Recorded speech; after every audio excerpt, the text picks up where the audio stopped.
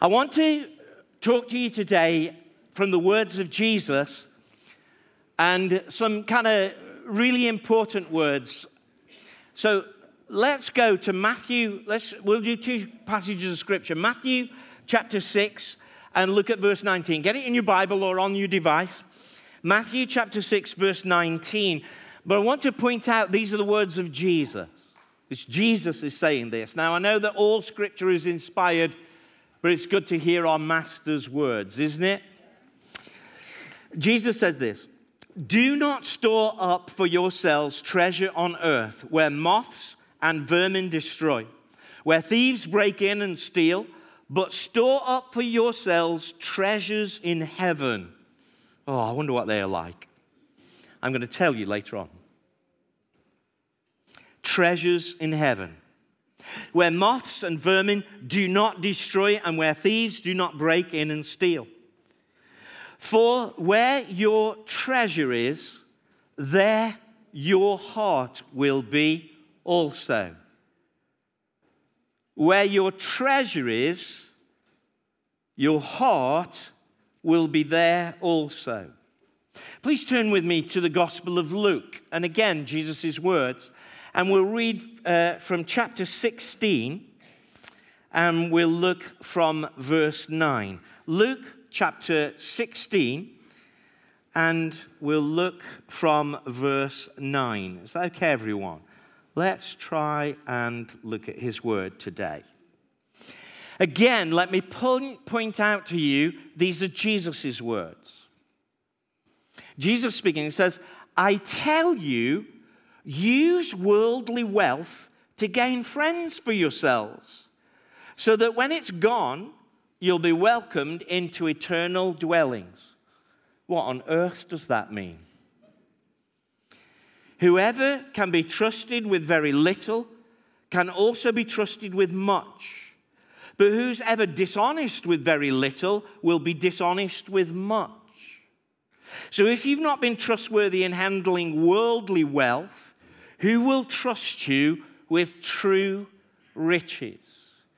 I wonder if the question can form in your mind, Lord Jesus, what are true riches? And if you've not been trustworthy with someone else's property, who will give you property of your own? Now, this is a really key verse coming up, so stay with me. No one. Who does he mean when he says no one? It means everyone. No one can serve two masters. Either you will hate the one and love the other, or you'll be devoted to the one and despise the other. You cannot serve God and money. Now, the Pharisees, who loved money, heard all that he was saying, and they were sneering at Jesus. And he said to them, "You are the ones who justify yourselves in the eyes of others, but God knows your hearts. What people value highly is detestable in God's sight." I'm going to talk about breaking the spirit of Mammon today, but have you ever noticed sometimes there's a spirit behind something or an attitude behind something? Have you ever heard this phrase, "Oh, that person, they're a self-made man or a self-made woman"? Have you ever heard that phrase? There's something that they've done for themselves. Now, hear me rightly, I'm not knocking good entrepreneurship or hard work or people who do the best and pull themselves up. I mean, those of you who've got a university degree and you've got a first, well done on you. But you needed a lecturer and you needed some tutors to help you get that degree. Don't you agree? You know, that we all need somebody to get us along. And sometimes when we say, "I am a self-made man" or something, we forget the team that it's taken to get us where we need to be. And one of the things or a spirit behind the self-made or the high achievers sometimes can be, and bless you if you're a high achiever, keep achieving high. But it's a kind of spirit sometimes that says, I don't need anyone. I don't need that. Have you ever seen The Apprentice with Lord Sugar, Alan Sugar? Anybody seen that? You know, I mean, I look at that and sometimes think, whoo, I wouldn't do that. But having said that, I'm a bit older, so, they're young people, aren't they? But can I say this to you, that if that's what young people feel, the way to getting ahead is getting ahead, that's not the way to get ahead in this cutthroat manner of which they operate that show. We're going to learn that such an attitude, this kind of sense of I don't need anyone, can develop into something quite dangerous for us, that we could actually call it a motivating spirit or a motivating attitude. The Bible often teaches that there are underlying attitudes behind behavior. And you know that, don't you? That some things can be a spirit behind things. Like, for instance, there can be a spirit of kindness, can't there? How many of you have heard of the fruit of the Spirit, one of which is kindness? And you can look at some people and say, well, they're really kind, aren't they? Or they're enthusiastic. We can also have a bitter spirit. Bitterness comes from a mixture of anger and hurt, and the hurt isn't healed, and the anger isn't dealt with. So it mixes together, and it forms bitterness. Ephesians chapter 4, verse 31 says, don't let a bitter root grow up in you, and bitterness will poison even the lovely side of your personality. So give your hurts to Jesus. Give your disappointments to him. Give your anger to him, because bitterness will only be the result.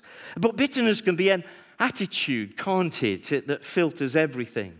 We are told that we are to be made new in the attitudes of our minds, that our attitudes are to become new. We are told not to have a spirit of fear, but of love, of power, and a sound mind in 1 Timothy 1, verse 7, aren't we? We're told that we've got to have our minds renewed. The scripture tells us that there's a spirit in the world, a motivation in the world called the Antichrist spirit, and that we're to resist that, and that spirit resists everything of Christ.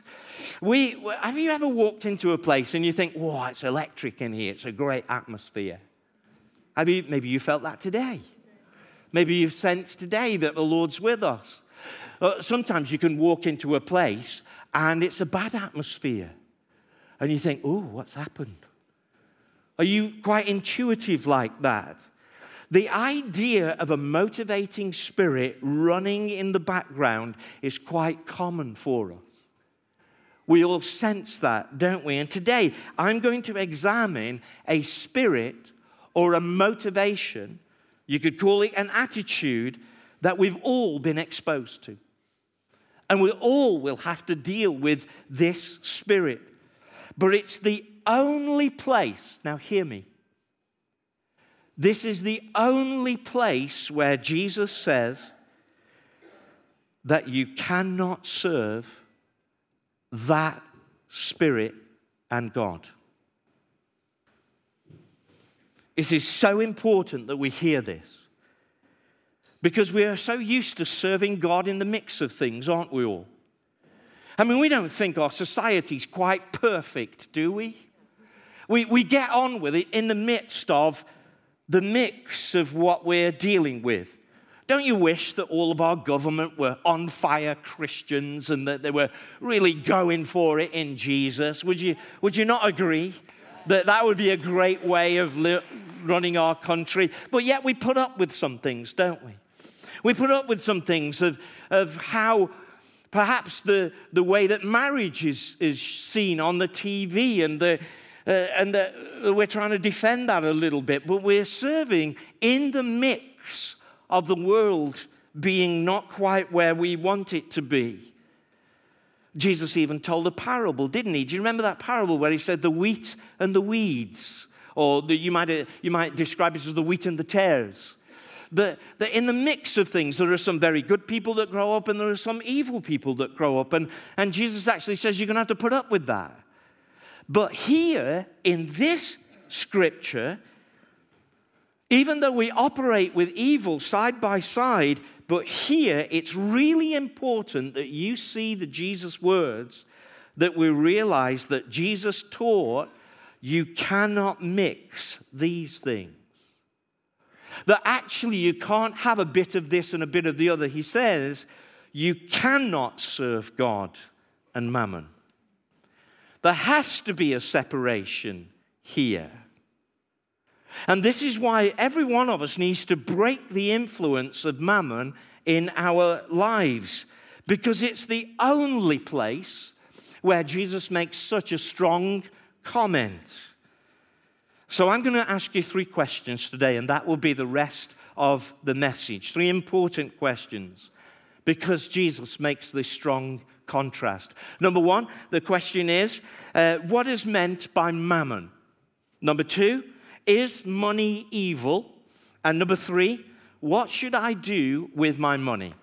Now, when a pastor always says, here's my 3 points, and if it's 50 minutes in and he's only on point 2, you know you've got some digging in to do. No, you'll be able to tell how far along we are by following those 3 points. So number 1, what is meant by mammon? Because we want to break this motivating spirit of mammon. Now, the word mammon is used just 4 times in the New Testament. It's often translated money, actually, by some translations. And the word mammon comes from an Aramaic Syrian root, and it means riches. It's more than just money. It means the whole process of gaining or getting riches. It was from the root meaning of the god of riches from a Babylonian culture. And so the Babylonian meaning comes out of this account from, does anybody remember the Tower of Babel in the Old Testament, Genesis chapter 11, which it means, and the Tower of Babel means sown in confusion. And the whole emphasis of the story of the Tower of Babel is that those people thought that they could do everything for themselves.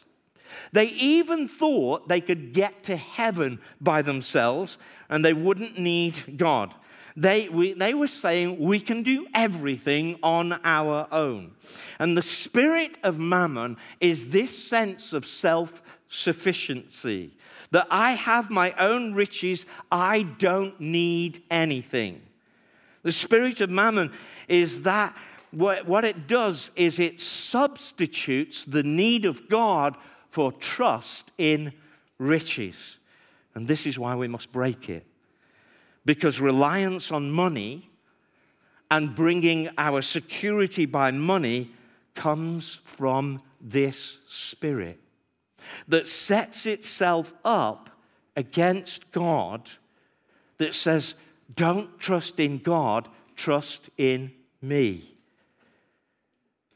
This is why tithing is a very healthy practice, because it breaks your trust on money and breaks your self-sufficiency. It breaks this spirit in our lives, or puts this spirit out of our lives. The practice of tithing blesses and protects you from the attitude of slavery. Because I want you to know something, that what mammon does is offer you all the things that we really should be asking God for, particularly around issues of security. And therefore, what it does is it sets itself up against God. And when Jesus says you cannot serve mammon and serve God, notice something. Mammon wants to be served. It's not neutral. It's not something that say, oh, you can have a bit of Jesus, but you can have a bit of riches and just mix and match. No, mammon is always looking for servants. Riches and that spirit of self-sufficiency will always say, I want to be your boss. I want to rule you. Do what you do because you're following me. and trusting me. And this is why we have to be very careful with any sort of prosperity gospel. I know that perhaps this has been taught a lot in our nation. And what I mean by that is the give so that you can get message. That actually that you can give your money and God will just keep returning to you. And, give you a Rolex as well. I don't know why I'm looking at my one. My watch is not, just to say, not a Rolex, okay? Apple Watch. Annoying Apple Watch at many times. But that message, that kind of give to get message, you know what it does? It actually works selfishness into your life. It works it so that when you buy into the prosperity message, you become loyal to it. And you begin actually to serve it. I've seen Christians who've got formulas in their minds saying, oh yeah, if I do this, God will do this. And they begin to serve it. And when it doesn't work out, they begin to despise God. Because there are times, everyone, when God will put you in lean times so that you can lean on Him. Now, for those of you in the second language, I'm doing a play on words, but sometimes God puts you in the wilderness so that you can find Him there. People in the prosperity message, sometimes they're loyal to Mammon, and Mammon wants to take the place of God. Make no mistake about it, only God can give you what God promises to give you. Only God can do that. In fact, in the end times, in the book of Revelation, the church at Laodicea, Jesus speaking to his church said this, you say I'm rich and I have acquired wealth and do not need a thing. See, that's the spirit of Mammon. I don't need a thing. I've got what I need. I built it. I have it. Some of you really liked, who's that lady? She sings, I'm a survivor. Who's that? Beyonce is it or something. And what was that, Independence Day song? I got my car, I bought it, I don't need no man, I sold it, all of that stuff. Here's my shoes, I bought it, here's my shirt, I got it. That kind of spirit. And lots of you ladies were like, oh, the empowerment, the empowerment, the empowerment. But actually, that's the spirit of Mammon. I don't need anybody else. I can buy my own car. I don't need no man to buy me no car. I got my car. Have you said that? And there is a truth in that. There's a truth about it. But when it becomes a condition and a motivating thing about your heart where you say, I don't need anything, then you fall into the Laodicean church where Jesus says, but you don't realize that you're wretched, pitiful, poor, blind, and naked. You see, what Mammon does, it tries to rule. In the end times, for those of you who like prophecy, there's going to be a time when the spirit of the Antichrist wants to control all buying and selling.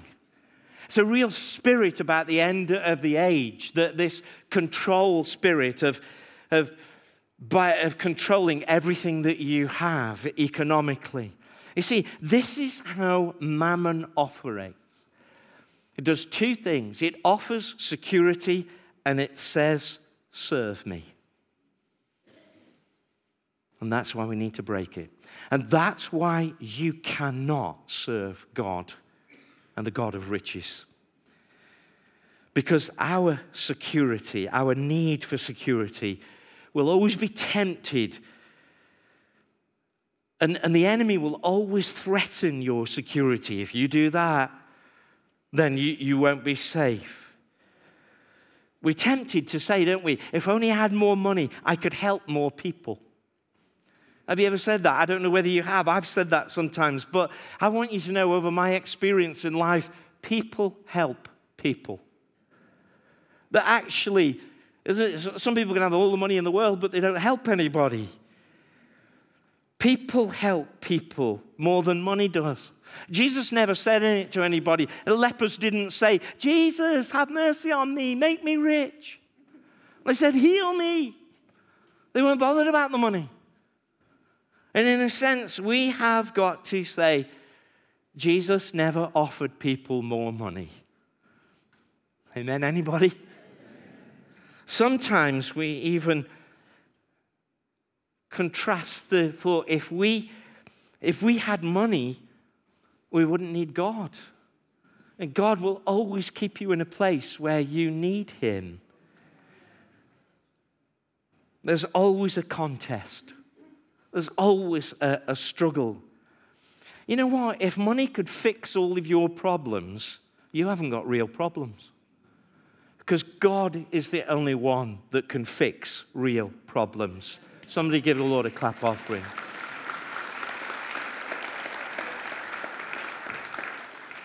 You're going to need God to fix your problems. And that's not against anybody who might be doing well or what have you. You just can't serve it. You have to always keep it under God's hands. So the spirit of mammon is the spirit of self-sufficiency and the spirit that sets itself up against God, and it always asks you to serve it. Let's ask our second question. Is money evil? If mammon is a spirit, then it can talk. If mammon can rest on your money, I wonder what spirit is resting on your money. It'll either be the spirit of God, either God's got your money, or the spirit of mammon has got your money. Because actually, let me be really clear, it can't be a mix. It can't be a little bit, there's a little bit of a mammon there, but it's mostly God. You've got to give it all to God and let that be his, because it cannot be a mix. Because money is not evil. Let's let the scripture answer that question. You know this. 1 Timothy chapter 6, verse 10. For the love of money is the root of all kinds of evil. That love of it, that motivation of it, that's the root of all kinds of evil. Some people eager for money. You see, that's a spirit too. That eagerness to say, I need it, I need it, I need it. You need God. If you're a guest here, your biggest need in your life, if you're checking out Christianity, and once again you've come to a church and said, oh no, they're talking about money again, they must want my money. We don't want your money. If you give because you think we just want it, please keep your money. Please do that. But people who are eager for money, that's a spirit behind it. Some people eager for money have wandered away from the faith. They haven't left the faith in one big jump, but bit by bit they have wandered away. And they look at themselves and they think, oh, I used to do that, I used to feel that, I used to feel really enthusiastic about that. I used to love it when people used to say, let's do that, let's do that. And then actually they look at themselves in the past and go, oh, I'm not like that anymore because I'm not really enthusiastic anymore. I couldn't really give two hoots anymore. By the way, two hoots is from the Greek, not to care. 1 Timothy chapter 6, verse 10 says it this way. Some people eager for money have wandered away from the faith, and they pierce themselves with many griefs. Here it's really clear that it's the desires around money, not money itself.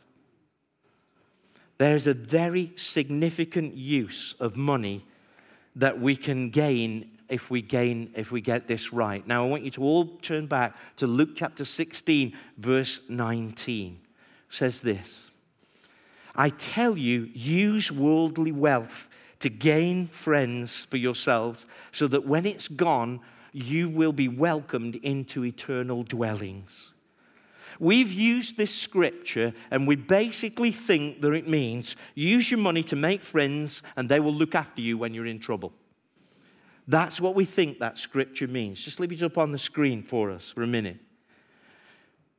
Use your worldly wealth to gain friends for yourself so that when it's gone, you will be welcomed into eternal dwellings. You see, what this scripture is talking about is the friends that you will have in eternity when you have used your money to bless other souls. When you die, sorry to give you that news, by the way, on a Sunday morning, that you will die at some point. Hopefully not today, but at some point, okay?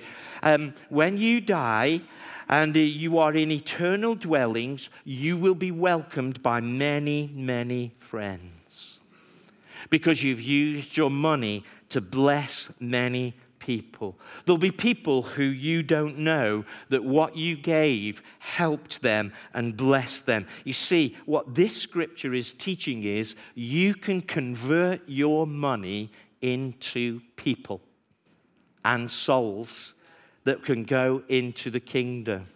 Let me show you a way in which you have converted your money. You know, the Kensington Temple, you have given to a couple in Italy called Claudio, and Claudio and his wife there, Selena.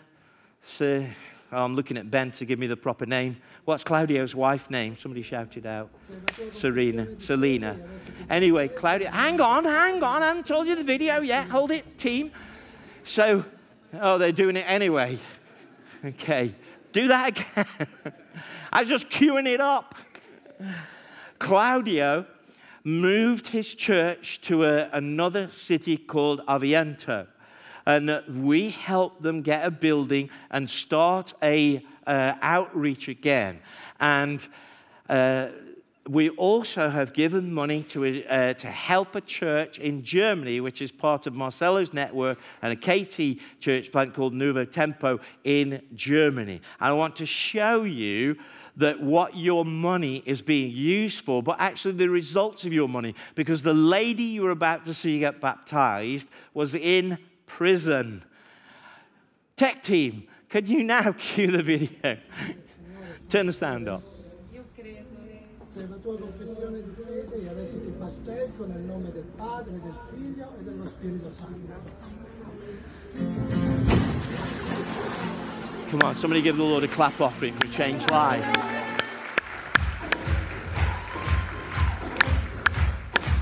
I love this. That's me in the background going, hey, by the way. So this is our church in Germany. Lots of young people.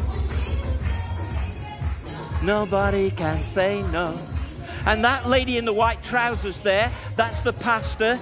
She's got a lot of better moves than I have, actually. Stop agreeing with that, Carol. That's it.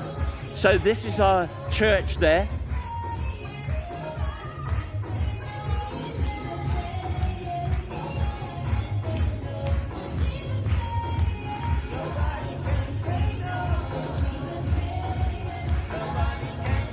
That's me, by the way.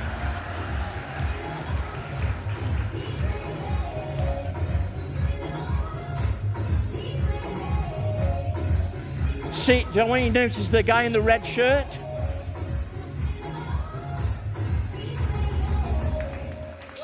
Oh, that's good, isn't it? Now, the guy in the red shirt on the front row is a footballer, second time in church and coming to Jesus. You see, how many of you know Italians? How many of you know some Italian people? Let me ask you another way. How many of you don't know any Italian people personally? Just raise your hand. If you don't know any Italian people, raise your hand straight up. You see, but your money is converting Italian people. See, that's how it works. That's what that scripture means is. There's going to be some Italian people who are waiting for you in heaven and say, thank you so much for giving. I was saved because you gave and they could do an outreach. Amen? There's going to be some German people. Now, let me tell you about our church there in Bad Kreuznach. It's not like here where, if you don't like where I preach, you can go down the street and there's lots of great churches around here. You might have a list of them. I don't know. You might be a church hopper. Well, hop in and stay in, okay? I don't know what you are. But it's not like here. Our church there in Bad Kreuznach, it's the only Pentecostal church, not just in the city, in the region. It's the only Pentecostal church. So your money is pioneering something where Brazilian people are meeting, but it's not just Brazilian people. Now the Germans have started to come to the Brazilian church so that they now have to preach in German because the Germans are now getting saved. Isn't that amazing? your money. You see, what we need to do is take unrighteous mammon and redeem it and use it for the eternal kingdom. When you die, let's see who welcomes you into heaven. I know there'll be lots of Sunday school teachers, and there'll be lots of, you'll probably die before the children. Sorry, I don't want to get into this conversation really. But you'll be there, and there'll be lots of people coming and saying, thank you for being so faithful. When Kathy and I went to a church in Letchworth, we took a pay cut to go there because we felt it was the right thing to do. When we went to Birmingham, Kathy gave up her salary because it was the right thing to do. You see, you can't let things rule you. God takes your money and turns it to souls.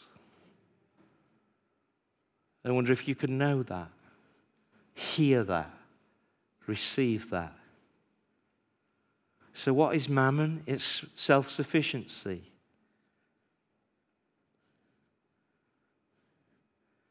Is money evil? No. Let's turn it for souls. Last question, what should I do with my money? And I'm going to just come into land. The simple answer is to this, that you should be a good steward with your money. Budgeting, saving, earning, spending, and tithing, giving. Budgeting, saving, earning, spending, tithing, giving. Be a steward of your money. You might say, I don't have the money to listen to these messages, Pastor Mark. Pastor Mark, I can't wait till you've moved on from this. I understand that. And if you're a guest here today, please, we don't want your money. But unless you steward your money well, God cannot bless you fully. When you prove faithful with your money, whoever can be trusted with very little, Jesus said, can be trusted with much. And who's dishonest with very little will be also dishonest with much. Sometimes some of us think, I wonder why God isn't blessing me, and because God's saying, I'm not sure I can trust you with it yet. Remember in Matthew chapter 25, it used to bug me for years that the man who didn't have many talents, even the talent that he had was taken away from him and given it to the one with the most. And it's a principle in God that God blesses those who he can trust. The one who has much will be much through good stewardship. Here's a principle. Good stewards get more. Because good stewards, it doesn't hold them. Good stewards get more. And if you've not been trustworthy with someone else's property, Jesus says, who will give you property of your own? Have you thought that we are just handling things for God? This includes our tithes, obviously. But how will we get what we need until we're trustworthy with the trust that's been given to us? It's really important that you say to yourself, God, little or more, I'm going to be trustworthy with it. Luke chapter 16, verse 11. So if you've not been trustworthy in handling worldly wealth, who will trust you with true riches? What are true riches? Souls. People last forever. How many of you pray for revival? You pray often. God bless you, man. I pray for revival, but why would God give us a harvest of people with their brokenness, with their hearts, with their issues, with their lives, with their dreams, their destinies? Why would he give us so many precious people if we cannot be trusted with what we have? Why would God do that? You see, if the church has more money, sure, we can do more ministry and we can reach more people, but it takes people to reach people. It will always take people to reach people. So if you are not a high earner, or you think, well, You know, Pastor Mark, I can't be as important as somebody else. Of course you can. It takes people to reach people. Your giving, let me just tell you it straight. Your giving plunders hell. And I'm not embarrassed ever as a pastor to ask people to tithe because I know it breaks things, it protects things, it provides things. Please, I will never be embarrassed to ask you to be good about your money because I know that it breaks things. In fact, it means I'm actually serving you. I will never be shamefaced talking about money in front of you because I'm serving you to release this wicked spirit of the age where it seems that the only thing we can go for is a car, a house, a mortgage, and a computer, and maybe a holiday. My life is much more valuable than that. How about yours?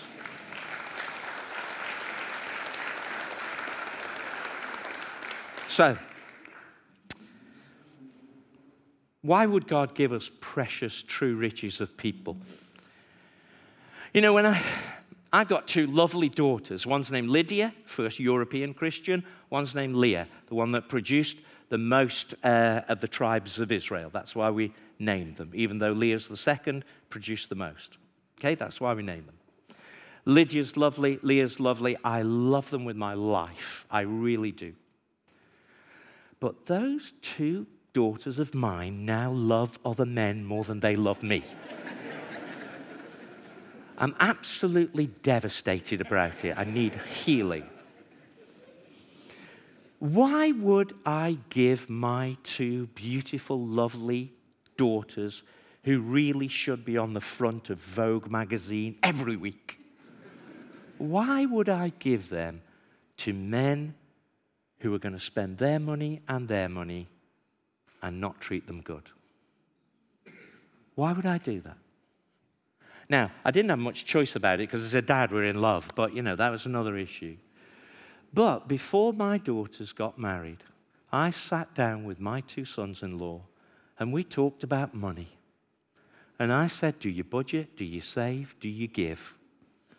And they both had to convince me that they did that because I was giving them my most precious commodity. There are some dads in the place going, oh no, I could never do that. Do it. Why would God bless your life with souls and love if you can't be trustworthy with what you've got?